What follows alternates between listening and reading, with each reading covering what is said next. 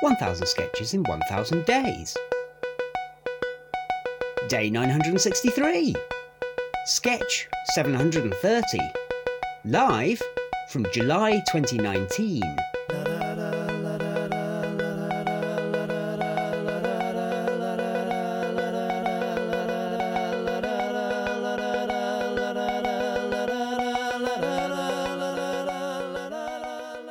You remember when we said we should make an effort to cheer up the office a bit?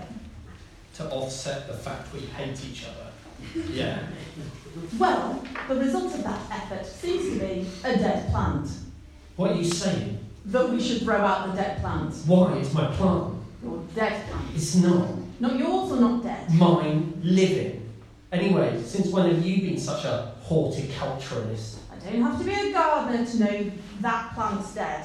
Just like I don't have to be a vet to spot when someone's run over my kitten. It was an accident. Keep saying. Anyway, let's say it's dead. With good reason. Oh, it's dead, so? So get rid of it. It has failed in its aim. The office is not cheered by it, and I am not cheered by it. It's just a reminder of my own mortality, not to mention my kittens.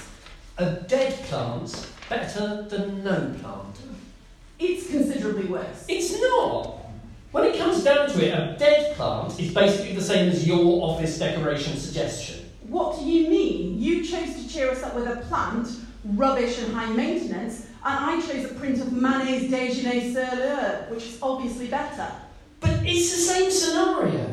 Remember me saying it's pointless to have Manet's Déjeuner sur l'herbe unless we could get the real Manet's Déjeuner sur l'herbe, and you said a print of Manet's Déjeuner sur l'herbe, although admittedly not quite as good as the actual Manet's Déjeuner sur l'herbe, was obviously, and without any fragment of a doubt, better than no Manet's Déjeuner sur l'herbe. Yes. Well, a dead plant is exactly like a print of Manet's Déjeuner sur l'herbe, and no plant is exactly like pas de déjeuner sur rien de l'herbe. It was inevitable the plant would die. It was inevitable you'd only get a print of Manet's Déjeuner sur l'herbe. Q indeed. You don't mean Q indeed. Alright, I've got it. You don't like the dead plant, you buy a new one, Q and A. You don't mean Q and A, but alright, I'll buy a new plant if, and only if, you water it every day so it doesn't die again. Fine, but if, and only if, you water Manet's Déjeuner sur l'herbe every day. QVC. No, of course not. Oh, it's one rule for one, and one rule for the rest. No, it's one rule for plants and another rule for Prince of Manet's Déjeuner sur l'herbe. That's what I said, QPR. Fine, then we'll have no plants and no mayonnaise and no decoration at all, and we'll sit in absolute silence and not talk to each other ever again. Works for me. I hate plants and art and talking to people anyway. Good, so do I. Hello. Hello, Public Relations Kew Gardens Exhibition. Actually, it's QED.